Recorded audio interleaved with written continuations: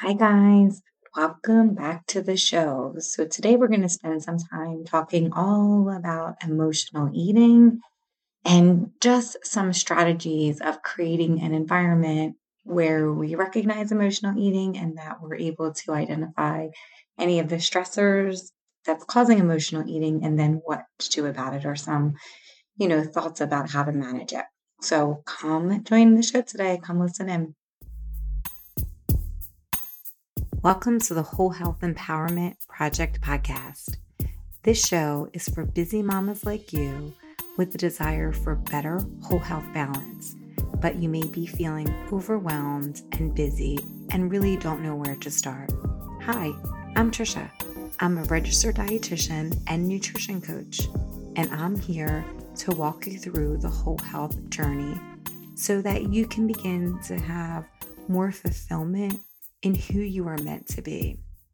In this podcast, you'll learn practical tips to get you started, motivation to keep you inspired, and guest interviews that will empower you to take action. Come join me in failing forward, one step at a time, into the journey of health, wellness, and self-care.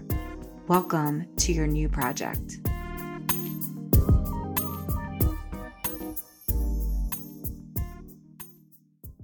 Before we get started with the episode, I wanted to remind you that if you feel like you need any additional support, I do private coaching. So if that's something that you think that you need right now, email me at info@trishard, as in registereddietitian.com. When it comes to emotional eating, how many of us eat when we're upset or stressed or lonely or scared or bored or worried or tired? Does that sound like you? For many of us, we may eat for comfort or to help us get through uncomfortable situations, or maybe even just to avoid the feelings that we don't want to feel. Eating allows us to soothe ourselves or suppress or delay any of the emotions that we feel. Eating is often an easier way to make us feel better in the moment when we're trying to handle our emotions. But typically, after a few minutes, after we're done eating, they're usually, for a lot of people, ends up coming with the shame and the guilt of, why did I do that? Why did I eat that? So today we're going to talk a little bit about why is it that eating makes us feel better, how we can protect our environment, our emotional environment, and then also our physical environment, and to set it up to support us with emotional eating, and just some strategies overall to figure out, what is a non-food approach that we can do and that we can replace eating with when we feel like that we want to eat, because that's an easier thing. That's what we've been doing for a long time. Why is it that eating makes us feel better? So we're going to talk a little bit about dopamine and how and why and how it makes us feel so good when we eat something. So dopamine is a neurotransmitter that is made in the brain. When we eat something that's so pleasurable, the brain releases dopamine, which triggers a feel-good response to that food that you ate. So think about if you've eaten something that is like a really good meal at a restaurant where you feel like, oh my God, I'm so happy right now. Or even like if you eat a brownie, cookie, or something like that and you feel really good. That's dopamine, right? So every time you eat those foods, your brain triggers a dopamine response, which is, a reward center or a feel good response signaling like some kind of pleasure. It's a pleasure response, dopamine. Typical foods that we crave are ones that are sweet or fatty or salty and have a really high calorie content, right? So most people aren't like, oh, I really want to emotionally eat broccoli. That's usually not how it goes. It's usually like something that's going to bring you such a sense of pleasure. When it comes to eating, typically you're eating a food that feels really great. And then you're going to get this like dopamine hit and this feeling and this like a reward for it. And then the hippocampus records the memory of the reward, right? And then you have this desire to keep revisiting the experience of eating the food that gave you that sense of pleasure. Eating and emotionally eating, I think a lot of us tend to think that we somehow had some poor sense of self control, or we lacked power, or we lacked good judgment. But I want to remind you that there is a physiologic and biologic response to the dopamine hit that we are getting from eating the foods that make us feel really good. Initially, that feel good sense may only last a few minutes after we eat the food. And then typically, shame and regret linger for a much longer period of time. But then what happens is, especially when it comes to emotional eating, that because we feel like the shame and guilt, we continue to eat those foods that continue to make us feel good. And then we keep repeating the cycle of overeating or emotional eating. Often we feel such guilt and shame about our behavior that when we eat those trigger foods, the cycle continues and the behavior continues. So there is this cycle of emotional eating that goes something like this. You may have a stress or some kind of trigger that sets you off. And then you reach for the food that is so comforting to you, whatever that may be. It feels good. You have that sense of feel good for just a couple minutes. And then the guilt and the shame and the feeling of powerlessness, it all comes to a head. And then to make that feeling better, we continue the cycle of having the trigger, eating the food, the feel good response. And so the cycle continues over and over again. The goal is this behavior is probably something that you've been doing for a long time, and you may not even be aware that this is happening. You may not even be aware in the moment that you're feeling this. And so one of the things that's really helpful when it comes to emotional eating is trying to identify if you're truly hunger or you're just having this emotional hunger. And so we're going to talk about some of the differences between that.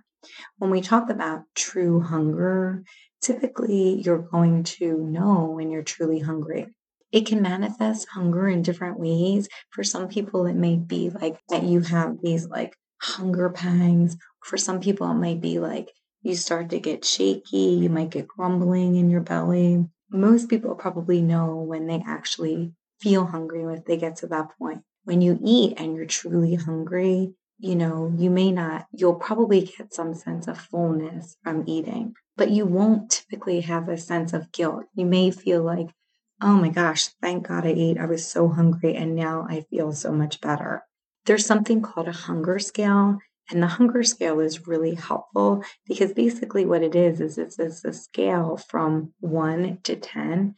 And in that hunger scale, 1 means that you're starving and 10 means that you're like so sick that you feel awful.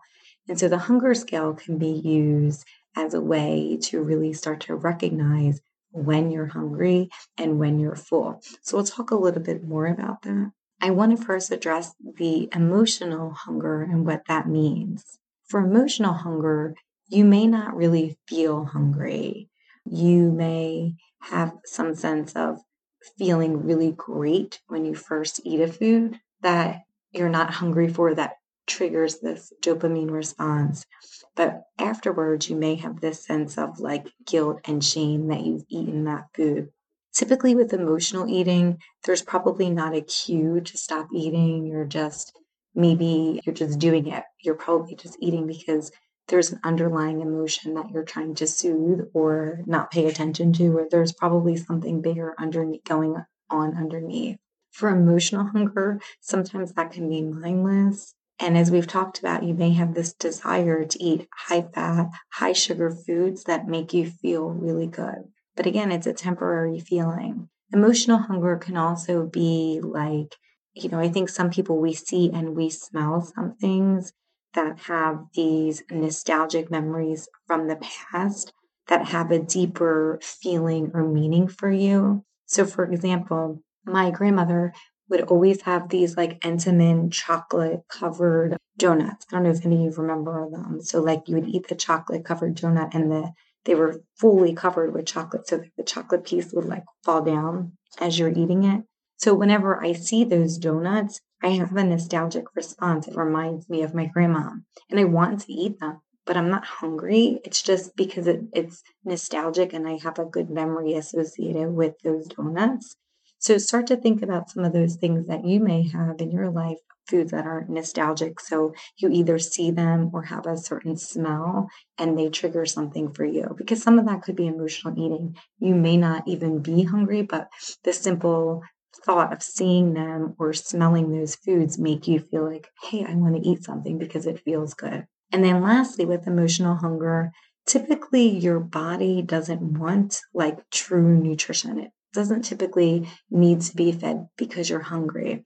It's just more that your body is trying to get this hit of dopamine because it wants to have that feel good response that knows will happen if you eat the things that trigger you, like those high fat meals. So the goal really is in this when it comes to emotional eating, it's trying to figure out what is true hunger and what is emotional hunger. So I've just given you kind of a list of how to identify that. But I think when it comes to true hunger, many of us don't really know that feeling is of being hungry or really being full. I can't tell you how many people I've talked to that don't really know if they're full or even if they're hungry. And that is because most of us have done dieting or over restricting for most of our lives as women. And so, because of that, we don't really trust ourselves. We don't really have that confidence of knowing when we're hungry or full. So, what we end up doing is eating before we're hungry or eating after we're full. So, the hunger and fullness scale, you can email me. I can give you a copy of it if you want it, info@triciard.com.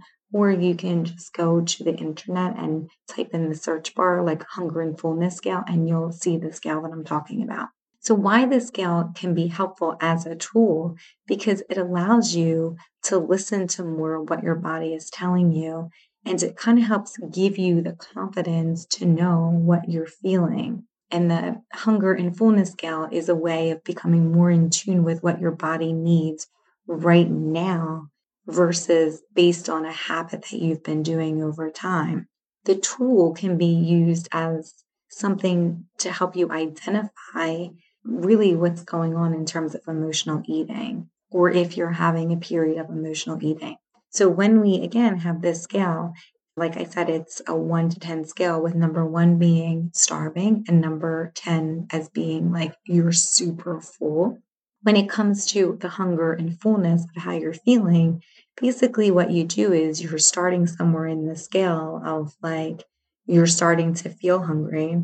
And then when you're looking at the scale, you're stopping somewhere where you are actually starting to feel full.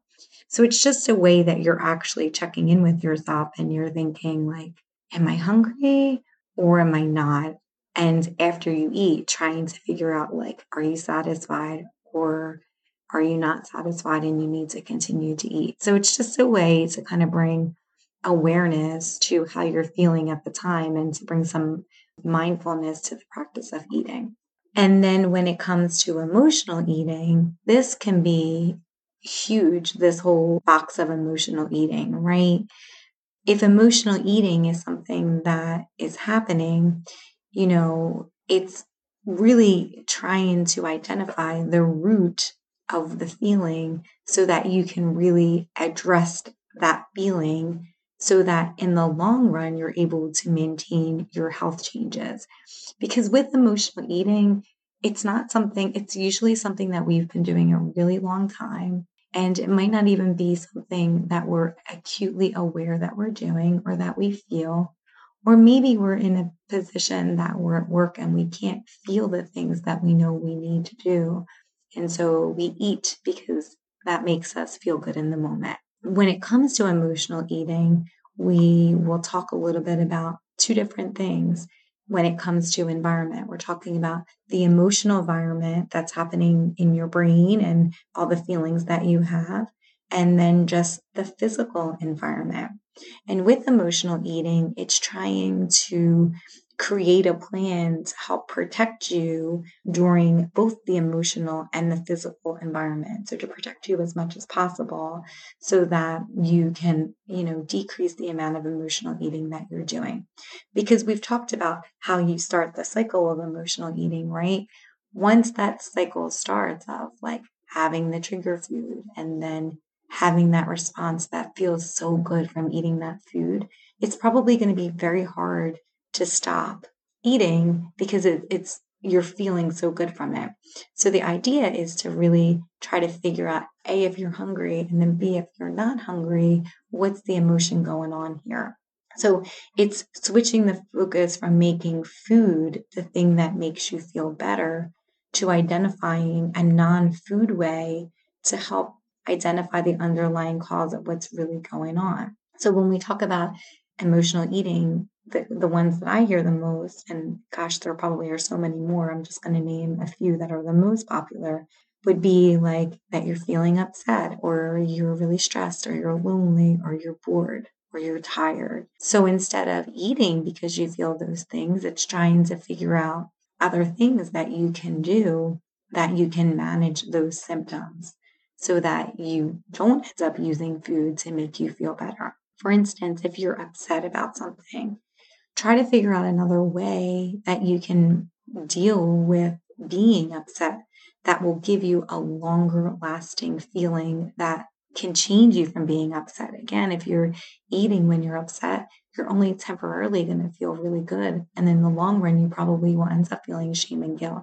So it's trying to really figure out some things that you can really feel like whatever you're upset about, you're able to really manage and sort through. So some non-food approaches that you could do to help manage that would be like if you're at work, when you don't have time to talk to your friends or family, when you know that probably makes you feel good. Maybe it's just as simple as like taking a minute and breathing and just refocusing, because that's kind of what it is too. It's like to kind of get you out of that place where the cycle is going to continue. So it's just kind of giving you a minute of breathing space. So again, it could just be like taking a couple minutes and just breathing on your own. It could be talking with your friends. It could be like, you have a quote in your office or something that makes you like, that centers you and allows you to like, be like, okay, I got this. For me, I usually use like podcasts or Audible. I have like book chapters that I read. I love Untamed. That's like my favorite because it's like these 5-minute little jags in there where I can listen to it and just reminds me like, okay, I got this. So for you, you just have to figure out something that works for you, how to help manage that feeling of being upset. If you're stressed, find any activities that will make you feel better. That could be journaling or meditating or reading books or going for a walk, doing yoga. Again, it's going to be something that is unique to you. How somebody else deals with stress might be very different than how you deal with it. If you're lonely, because so many people are being, in lockdown for all these months, almost a year for a lot of us, try to figure out ways that you can combat that. So, do you need to schedule a Zoom call with your friends or family? Do you need to sit down and journal those feelings? Again, it's to take the focus off of eating those feelings and really managing them and identifying them so that you can address it in the long term. If you're bored, what can you do? Can you try something new? Can you connect with friends? And then if you're tired, that if you have that emotion, that's probably a lot of us, right? You're just try to figure out a way that you can relax and you can actually feel that you're tired, whether that's reading a book or taking a walk or breathing or taking a bath, something just to kind of take the focus off the eating and actually focus on what is truly going on. When it comes to emotional environment, there's other things that can also be helpful. And that is when it comes to food, don't deprive yourself of the foods that you want. Eat them. Because what happens a lot of times is that we could be like, I shouldn't eat that cookie. I shouldn't eat that cookie. I shouldn't eat that cookie. So then you're eating like a million other different foods so that you don't eat the cookie, when in the long run, you probably end up eating the cookie anyway. So deprivation may cause some sense of overeating, or it might even continue this cycle of emotional eating. So don't deprive yourself, but, figure out first if you're actually hungry and just kind of have that acknowledgement of like, okay, I'm eating because I'm emotionally hungry. Because you don't want to have any shame with that either, because the shame will just continue the cycle of the emotional eating. So if you're doing it and you're eating and you know you're emotionally eating, just try to limit the inner self talk or the negative self talk that you're doing, and to let go of the shame, and to let go of the feeling that, like, and judgment that, like, somehow you're doing something wrong.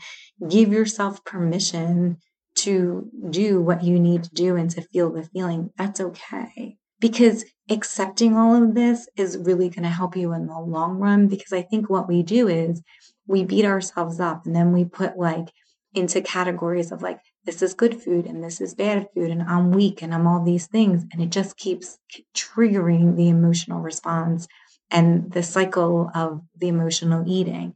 So, it's just kind of like it's over and let's just start anew. And that whatever that happens, or if you had a time that you're eating because you're tired, that's okay. And in the long run, that will help you identify what will work for you in terms of replacing food with something else. Because that's what it is about when it comes to emotional environment. Typically, you want to identify the behavior and then to try to see that it's happening and then try to replace it with a behavior that's non-food based. But you need to kind of first know that you're doing it and that the behavior exists in order for you to figure out the approach that would be non-food related that you could do instead. And then when it comes to physical environment, this would be like things like work, or, your space at home, or for whoever's going out to eat, just keeping yourself protected and true to your goals when you go out to eat. I think a lot of us rely on willpower and self control that we're going to be able to, like, resist food when we see it. So instead of relying on that, which is probably not going to happen, it's probably going to be much more difficult once you feel an emotion or see a food. What may work better would be to change the environment to help you minimize anything that could come up or any triggers that can come up. You want to make your environment as supportive as possible so that it can be conducive to achieving the goals that you've set for yourself, whatever they may be.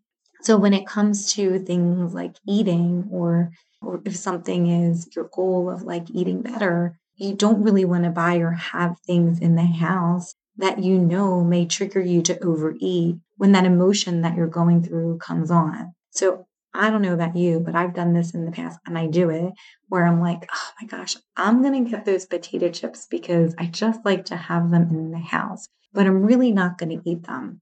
But in the back of my mind, if I really listened, I know that when things get tough, I'm going to eat those potato chips because they're going to make me feel pretty great for a couple minutes when I eat them. So, it's not to say that you don't have to have it in the house, because certainly if you have kids or you have grandkids, or you feel like you need to have it in the house, don't have it that it's in your eyesight. Kind of keep it away. So for me, again, it's potato chips or chocolate chip cookies. I'm not going to go and keep those things on the counter, because the moment I feel stressed or tired, I'm going to eat them because they're the easiest things for me to see. So if you're going to have them in the house, tuck them away. If you have a pantry that's not in eyesight, put them away so that you don't feel like you're depriving your kids, but then also it's not going to be something that you think of or see that you're responding to when it comes to whatever emotion that you're feeling. It's a way of protecting you so that you can achieve the goals that you want. Another one that we've talked about before is use, like, smaller plates with your meals. Often, once you put food in front of you, that often becomes the portion size. And so, why I say to put things on smaller plates is that after the food is consumed, you have the choice to decide, am I really hungry, or am I just eating because the food's in front of me? They're two very different things. So it's totally fine if you go back up and get other food, no matter how you feel. But it's just that you become aware of if you're hungry or not. It's just the way that you can become more in tune of what's going on in your body. Also, instead of having potato chips out and sitting on the counter, maybe you have foods that are healthier that you keep more visible to you. So if your goal is to increase your fruits and veggies, that would be the things that I kind of have out on the counter. I would have bowls of fruit or veggies kind of sitting out because they're the things that if you're going through that phase of or an emotion, you can kind of go to those things. It's a way that you're supporting yourself in that environment. Not depriving yourself of what you want. We just talked about that, but knowing that if you really truly want something and you enjoy something, then eat it. Just put it on a plate. Don't just eat it. Like for me with the potato chips, if I don't plate it, I'm just going to sit there and eat the bag. And then I'm going to be focused on, oh God, how could that have been 6 servings and there's only a quarter of the bag left, right? How many of you have been there? So plate it so that you know it. I'm not saying to put it on a plate so that you can measure out the serving size. I'm saying plate it, put it somewhere or in a bowl so that you can visually see the amount that you're eating. And then you can choose A, if you're still hungry to keep eating, or B, if you're emotionally hungry, that you're keep eating. But at least you'll be able to differentiate a little bit more if you're hungry or if you're not. Trying to avoid or minimize any distractions. So this could be like eating in your car. I have a habit of eating goldfish when I'm driving, which is, not at all mindful and not at all protective of my physical environment. So I don't know if you do things like that. It could be like you're eating while you're watching TV or you're eating in front of the computer. Minimizing those distractions and being more mindful is a way that you can protect yourself so that you can achieve the goals that you want. But also, it will help you in all of these things that I'm talking about. It's a way that you can really start to figure out if you're truly hungry or if you're emotionally eating.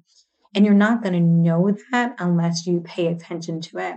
So, one way to do that is to minimize the distraction when it comes to food.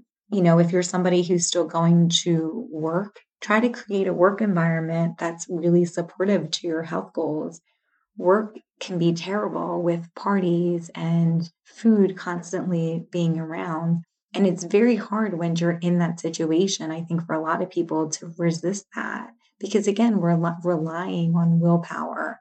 And so perhaps maybe we can protect ourselves so that it never gets to the point that we do have to rely on willpower, which probably isn't going to work for the reasons that I talked about with the dopamine response. But maybe have things like snacks that are like more in line with what your goals are, like cheese sticks or yogurt or portion size goodies. Maybe having those things around so that you can rely on them instead of eating whatever is around you. And if you're somebody who has like a candy bowl in your desk, maybe fill it with things that you don't particularly like, especially during times that you're stressed, because most people tend to be stressed at work, or put it somewhere else. And so, one thing that I find to be really helpful is to write down what you eat. I mean, we've talked about this in the past, and nobody really likes to write down what they eat. But the goal isn't to like add up the calories of what you're eating. The goal is just to see what you're consuming and to kind of write next to it, like if you have an emotion that's involved with it. So, for instance, if I'm eating, I know that when I typically tend to feel like I want a treat is after my lunch and my dinner. So if I wrote down at that meal, like, oh, I had some Hershey Kisses, what's helpful for me to identify if I'm hungry or emotionally eating is to just kind of think about, like, okay, what's going on?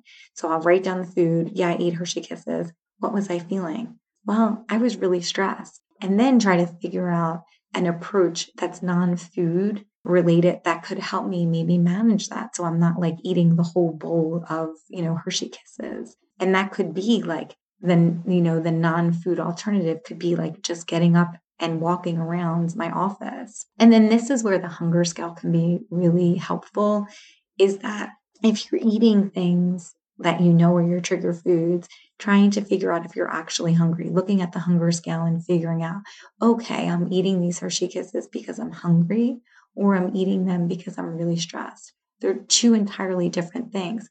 Both are okay. I'm not putting judgment on it. But in order for you to be successful with your long-term goals, if health is one of them, it's going to be really important to differentiate that. Because if you don't get to the root of what the emotion is, then it's going to be very hard to change the emotional eating. And if having a healthy lifestyle is one of your goals, you may go a couple weeks that you do really great and you feel like you're not emotionally eating. But those behaviors have been around for a very long time for many of us. It's not like these emotional eating and triggers are new.